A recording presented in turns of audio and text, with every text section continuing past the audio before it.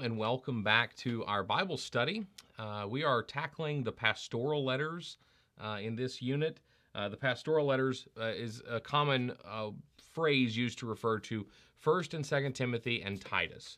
These three letters that Paul wrote to, we say young ministers or young evangelists or young preachers sometimes, but Timothy was pushing middle age by the time this was written, we think. But Paul is addressing various challenges that they're facing in their area and their churches and trying to help them become better at the job of ministry and have greater success. And in 1st and 2nd Timothy, he's talking to Timothy, who is in a place called Ephesus, where there are many, many challenges to preaching the gospel. A lot of false prophets, a lot of other religions that co-opt the name of Jesus, that introduce into supposedly Christian worship all sorts of debauchery, sexual immorality, and the like, that Paul knew was there. He saw it coming. We read in Acts when he's in Ephesus and he spends all this time there, that he knows it's going to be a tough go of it there. But he leaves Timothy to do that work. And now he writes to him. And we dealt last time with this idea of women and men and their various roles in church leadership and in church settings. And that's challenging, and that is a difficult thing to parse and to put into our modern context, but we did our best, and we know that there are differences of opinion on those things, and that's fine. We accept that, some that we agree with, some that we disagree with, but the bottom line is what we are called to is a pureness of heart and a modesty of our attitude when we're speaking to God, interacting with God, and interacting with one another. As to the role of gender, let's do remember that we're reading a letter written from Paul to Timothy, not to us, but it is for our benefit to understand how Paul tried to approach the problem that he was dealing with in Ephesus. Does that apply to us today? I think we have to use a little discernment in figuring that out, but certainly understand there's reasonable disagreements on all sides. Most important thing is we shouldn't let that divide us. We shouldn't let that destroy us. God is bigger than that, and we can sort those problems with prayer and with earnesty and honesty. But we're into chapter 3 today, and chapter 3 gives us a list of qualifications. This is typically where we go when in our churches we are appointing elders. Now, I want to speak a little bit to elderships because you may not all be familiar with them. In the churches of Christ, the tradition that we come from, that I myself come from, each congregation is independent. It's autonomous. There is no national convention. There is no central authority that dictates the doctrine and the rules, that ordains the ministers or assigns pastors to a particular parish. We don't do that. We are independent, autonomous congregations. That trend seems to be making a comeback, by the way, and I think that's a good thing because I believe that's a biblical example for how churches should be run. And that's no disrespect to any other group, but there's some advantages to independence and autonomy. So we have that. So we hire a preacher or various ministers, but all the business of the congregation, all the decisions and the like are made by an eldership. I know in some congregations you might have an elder board, or you might have a board of directors or a board of trustees where you're at. And they're all kind of flavors of the same thing. But I want you to understand that when I talk about elders as the Bible defines it, that's a little different. There's various words that are used to define elder or used in place of elder. In this particular version I'm using, the translation is overseer, okay? The word there that is in the Greek is presbyteros, which, if you look at the root, is presbyter, or you might be familiar with the term Presbyterian, which is a denomination of Christianity. So that's where they get that term, because the Presbyterian Church was based on the idea of overseers and elders operating and running the churches. It was kind of the Anglican Church was split amongst the Presbyterians and the Episcopalians, and they had different views on church governance. That history lesson is free of charge and won't be on the test. But the point is, in the Greek, the word that's used there when Paul wrote this was presbyteros, which we get the word presbyter from. We also translate that as elder, bishop, overseer, and my personal favorite, shepherd, because I think that the role of a shepherd might be the best description of what an elder is to be or an overseer is to be. It is unfortunate that too often this has become an office of the church to which one is elected. And very often in churches, you will find that there are people who are successful in business or who have been at that church a long time or have some position. And that's not always the best choice. We're looking for people who are diligent and discerning and dedicated to the idea of shepherding, of leading, of guiding, and developing faith amongst the people that are a part of their congregation. These aren't just people running a business. They're not just overseeing a nonprofit organization. They are impacting and shaping people and putting them in the best position to succeed spiritually. And I think we need to be very careful of understanding what that is, though it is challenging because we see all around us the examples where it has become more that way. It has drifted that way.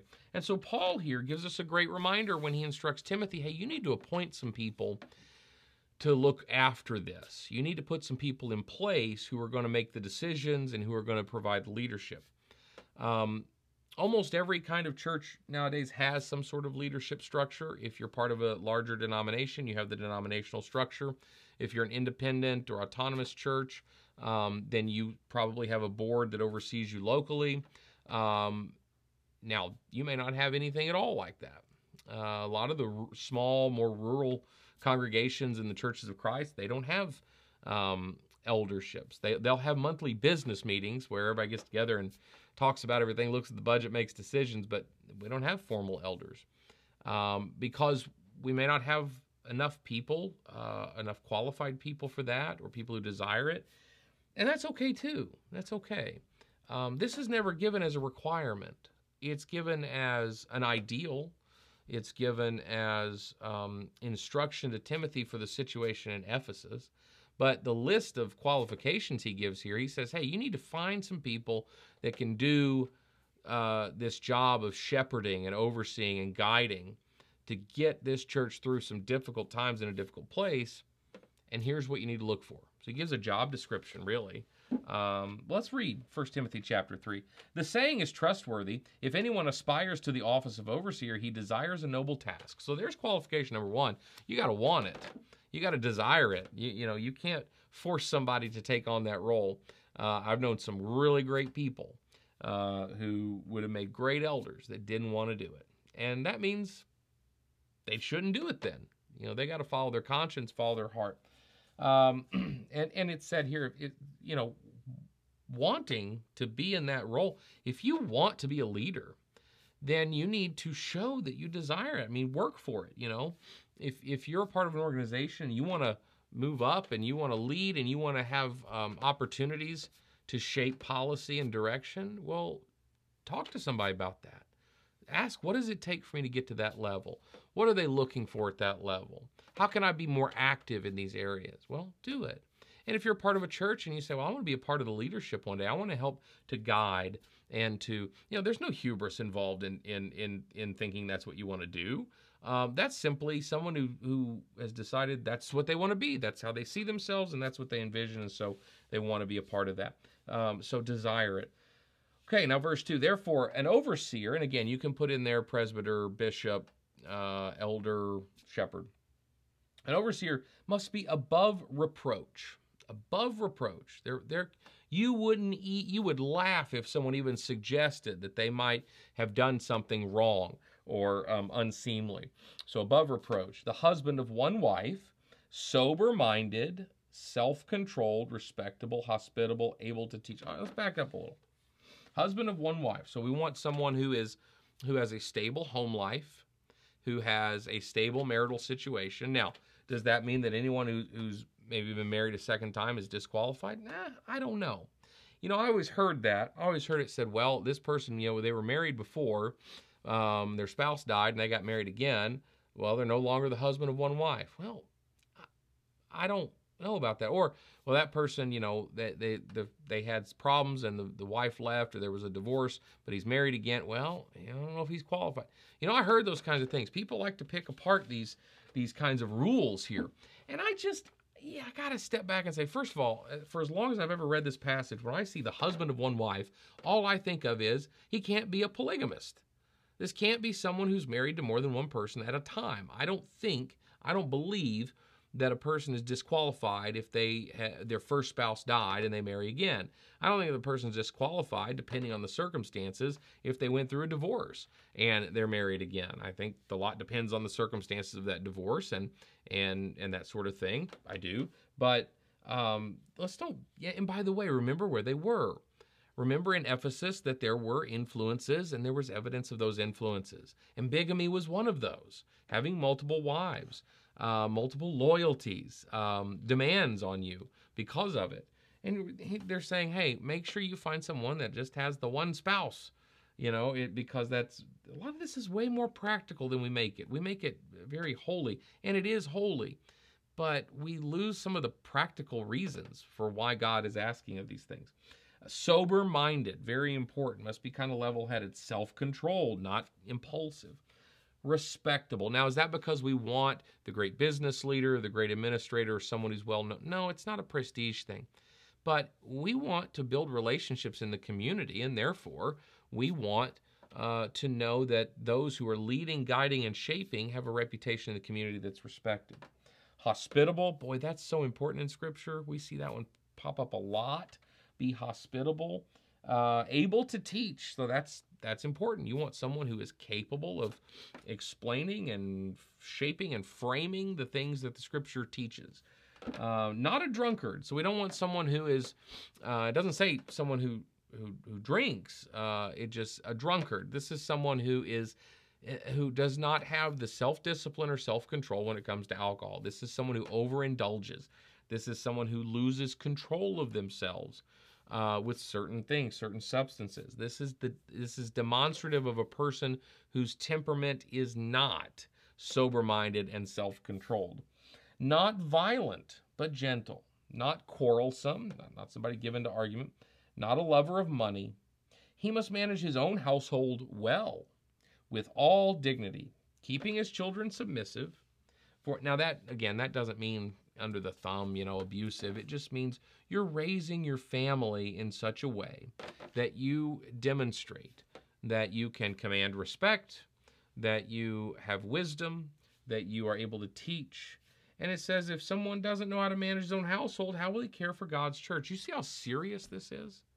How serious it is? One of your job qualifications is you better have things together at home. If you don't have your life together at home, you're not fit to lead God's people in a church setting. I don't know that a lot of our elderships and church boards or whatever you want to call it take that seriously. I don't know how many of them think about that. Now, I'm sure a lot do, but I hope it's more. Think about that your personal life demonstrates what you're capable of in that more public life and in that eldership position, in that bishop or overseer, presbyter, shepherd position.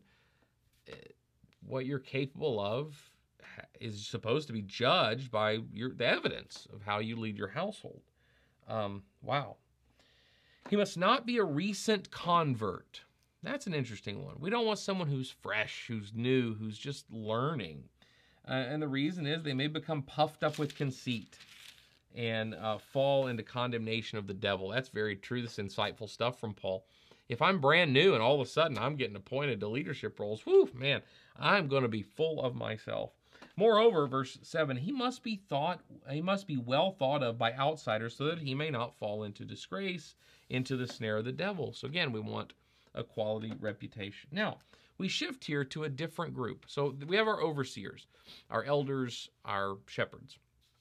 There's another group called deacons. Again, this is a term that differs church to church, congregation to congregation. You may use deacons differently.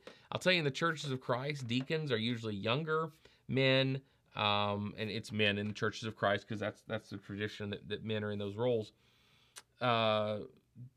Men are selected, younger usually, early 30s, mid 30s, early 40s, in that range, and they're put in charge of a particular task, because the deacon role, it has originated from, there's work to be done, there's things that need doing, there's people that need served, there's projects that need taken on, right?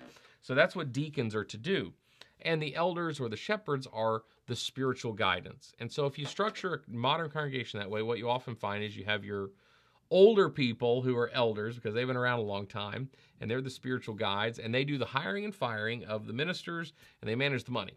And then the deacons, they're in charge of things like building maintenance, or taking care of the vehicles that might be a part of the church fleet. You might have someone who's responsible for planning the Bible classes or something like that. So you have deacons at different levels who are responsible for different things. Now, sometimes this just becomes the eldership farm team, and that's kind of a joke in the churches of Christ, that the deacons are just elders in training. That's not the case. And let's talk about what it means then. Remember the word presbyteros, which is the Greek that we get overseer, elder, bishop, and presbyter, and shepherd from. Well, diakonos, which is the Greek root word for deacon. Now notice something about these. Here are two words that were not really translated into an English equivalent initially. Now, we do have in some of our more modern translations where these things have been adjusted. But you have presbyteros, and you end up with presbyter. And in the more modern translations, you get things like overseer and elder. But we get this whole, we get a word, in shepherd and all the like. Pastor is another acceptable translation of that word.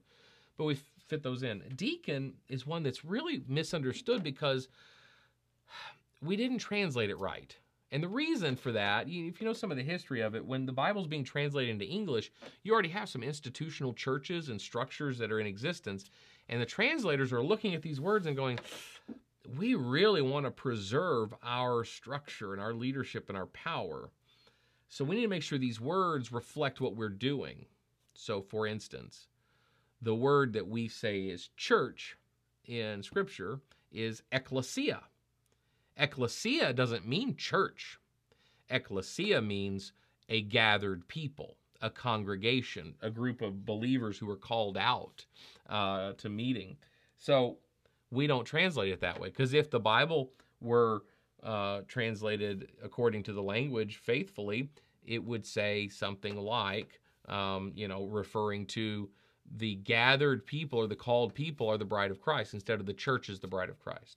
And the reason that was important back then for those translating was they had a church, and they wanted to emphasize the power and institution of the central church, not of the congregation. And so ecclesia became church rather than what it means, and that is gathered people. In the same way, deacon is the word we get from diakonos, which actually means servant. We actually find the word elsewhere in Scripture translated as servant, but in these instances, they translated it and transliterated it, made a new word, which is just finding the English equivalent of each letter and putting it together, and we got a word now. Same thing was done with baptism from baptizo.